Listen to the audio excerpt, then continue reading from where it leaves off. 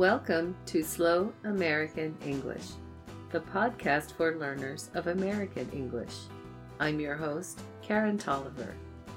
This is Plus Episode 2, interview with ESL instructor Gwen Campbell. This is the second Plus episode. Today I interview Gwen Campbell.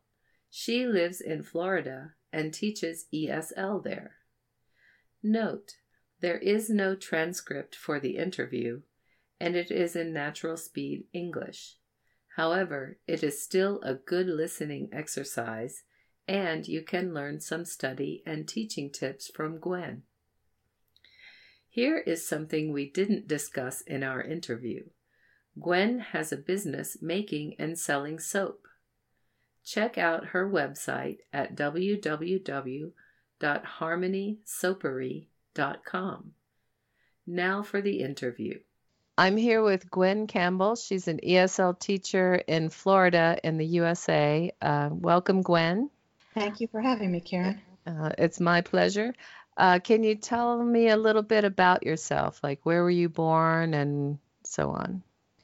Well, I grew up in Northeast Ohio, but my husband and I have been living in Central Florida for over 30 years now. So it does feel like home here. And have you lived anywhere else in between? Yes, we lived for about 4 years in Illinois, right outside of Chicago when we first got married. Oh, that would be interesting. I bet it's a big difference between Chicago and Florida. Very big.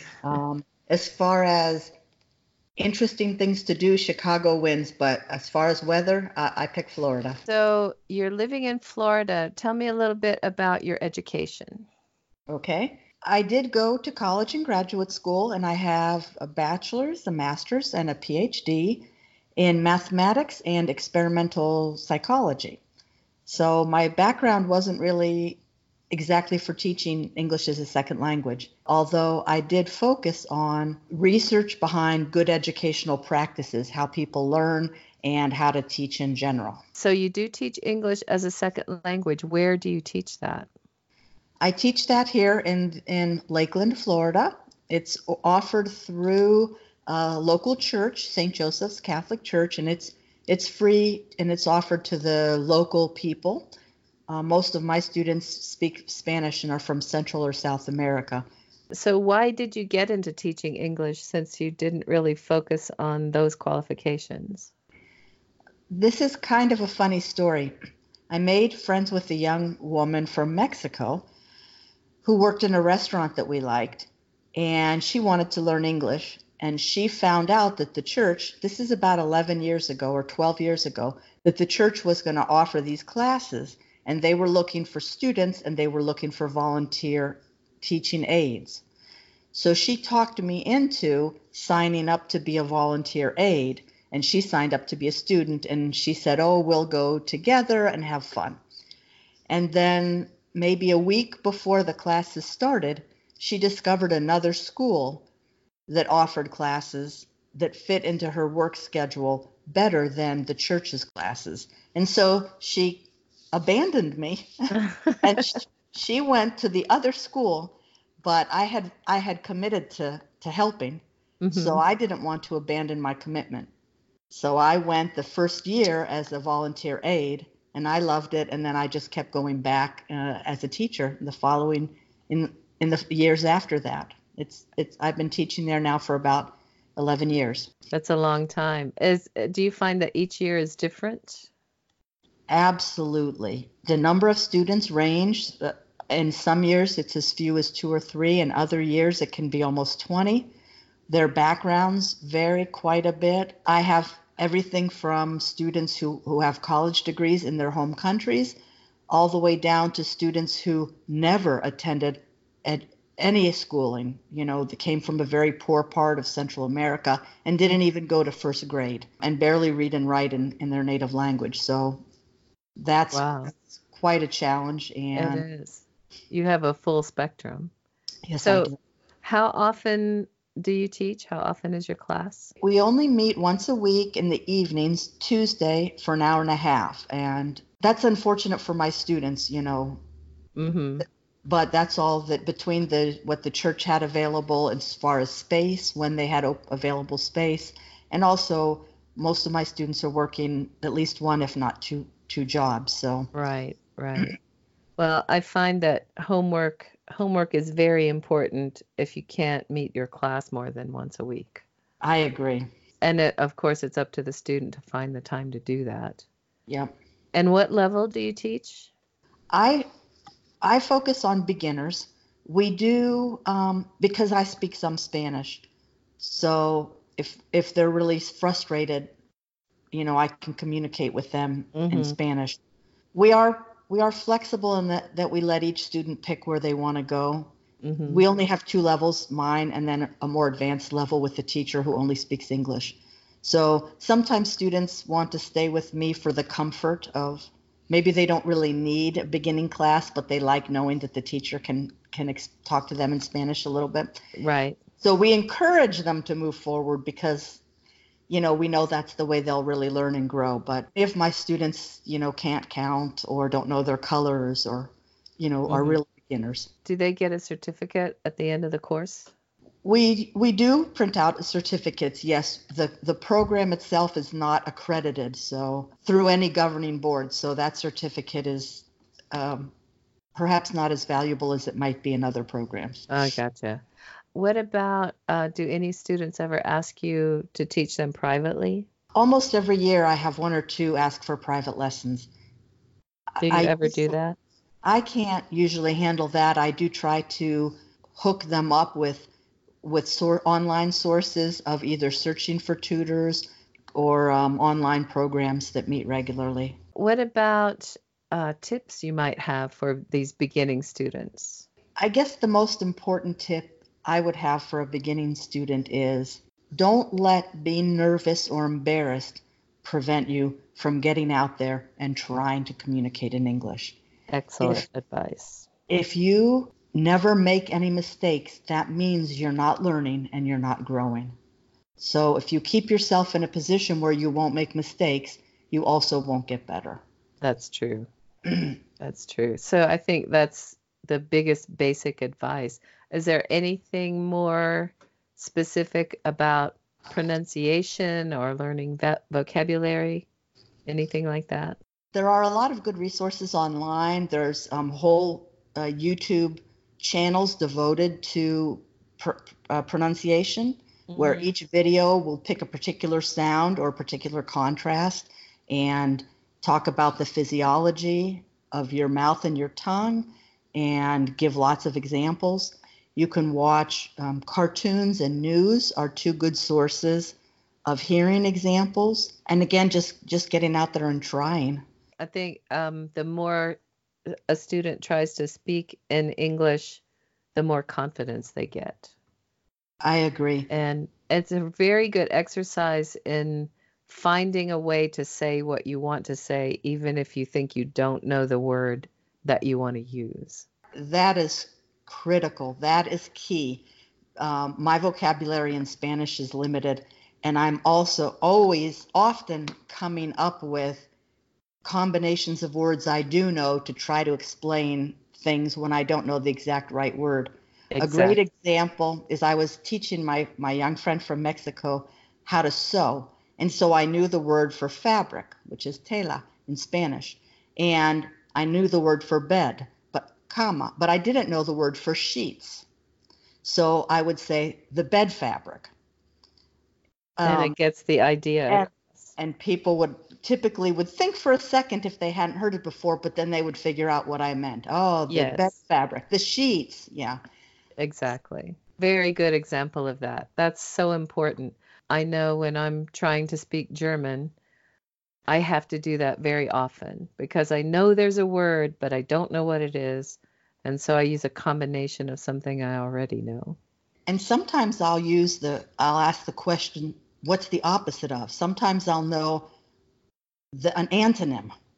Oh, that's an excellent idea. And so I'll say, so for example, if I knew the word for fat, but I didn't know the word for skinny, I would say, what's the opposite of fat? Excellent. Any other tips for students?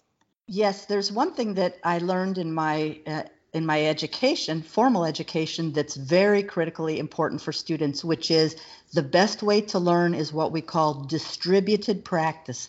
And what that means is you do a little bit every day. If you do just 5 minutes every day, you will learn more than if you spend 3 hours on a Sunday afternoon studying. Oh, good So information. studying in a big chunk of time is not optimally effective. You want to do a little bit every day. Well, more every day is better, but it's more important to do a little bit every day. There's lots of research that backs up that that's the best way to learn. Oh, that's very good news for students too. Yeah, who So has 3 or 4 hours? exactly. So it doesn't matter how much time a day, as long as it's something Exactly. every day, if you can manage it. Exactly. Do you have any other tips for teachers who want to teach beginners English or any other level for that matter? I do have some thoughts. When I first started, especially because I didn't have a background in it, there were people who tried to push me into one particular teaching style. And I would encourage teachers to learn as many different methods and styles as possible and think of it as having a full toolbox with hammers and screwdrivers and wrenches. The more tools you have, the more likely you are to be able to build something. You don't just want to go around with a hammer treating every problem like a nail. So I would say learn different techniques, try things, and take notice of what works and what doesn't. Because depending on the student and the situation, it's likely that one thing's going to be better than another. But don't limit yourself. Excellent advice. And I like that you said each student is going to be different. So something a little different will work with each person. Exactly. There are 2 other pieces of advice I'd like to give to teachers.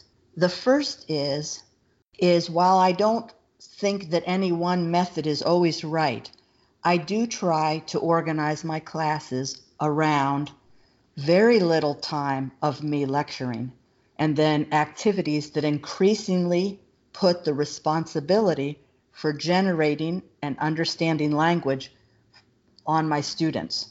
So I might explain a grammatical rule in 5 minutes and give examples, and then we might spend 10 or 15 minutes doing a whole class activity where everyone is helping and participating a little bit, and then finally shift to a 20-minute activity where the students work in pairs or alone, and each student has a large responsibility for generating and understanding language.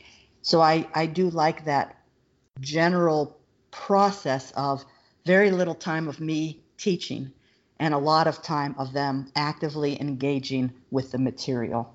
Yes, that's valuable tip. I've seen teachers that talk the whole time, and that means the student isn't getting any practice. Exactly. And the very last thing is when you're teaching, this is hard, but you're looking for what we call a sweet spot of difficulty. If you make it too easy, the students don't learn anything because they know it all. And if you make it too difficult, the students get frustrated and will tune out. So you want the sweet spot where it's just hard enough that they're stretching and they're being challenged and they're learning without being overly frustrated. Very good. That's really the goal, and that's a hard thing to get right sometimes, especially if you have a larger group on different levels. Yes, But that's the goal. exactly. How can someone sign up to take the class that you teach? Well, unfortunately, it's only available for local people, but really all they have to do is attend one day.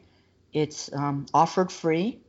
When the day they come, they'll sign up. We do keep track of who signs up and how many come because we do apply for local grant money. Okay. And But tell us where that is again. it's through the St. Joseph Catholic Church in Lakeland, Florida. Okay. And if someone wants to get in touch with you, they can contact me as well. Oh, I can help them get in touch with you absolutely. as well. Do you have a web presence? Unfortunately, we don't. There's a total of 3 of us in the program, and nobody has the skills to set up a web presence, and we don't have any funding for that. So, Oh, that's unfortunate too. But yes, it's great that you offer those classes for free. That's a yes. really good community service. Is there anything else you would like my listeners to know? Well, I have one analogy that I hope helps your students feel more comfortable, all students feel more comfortable trying to get out there and trying to speak in English. Mm-hmm. And it has to do with mirrors.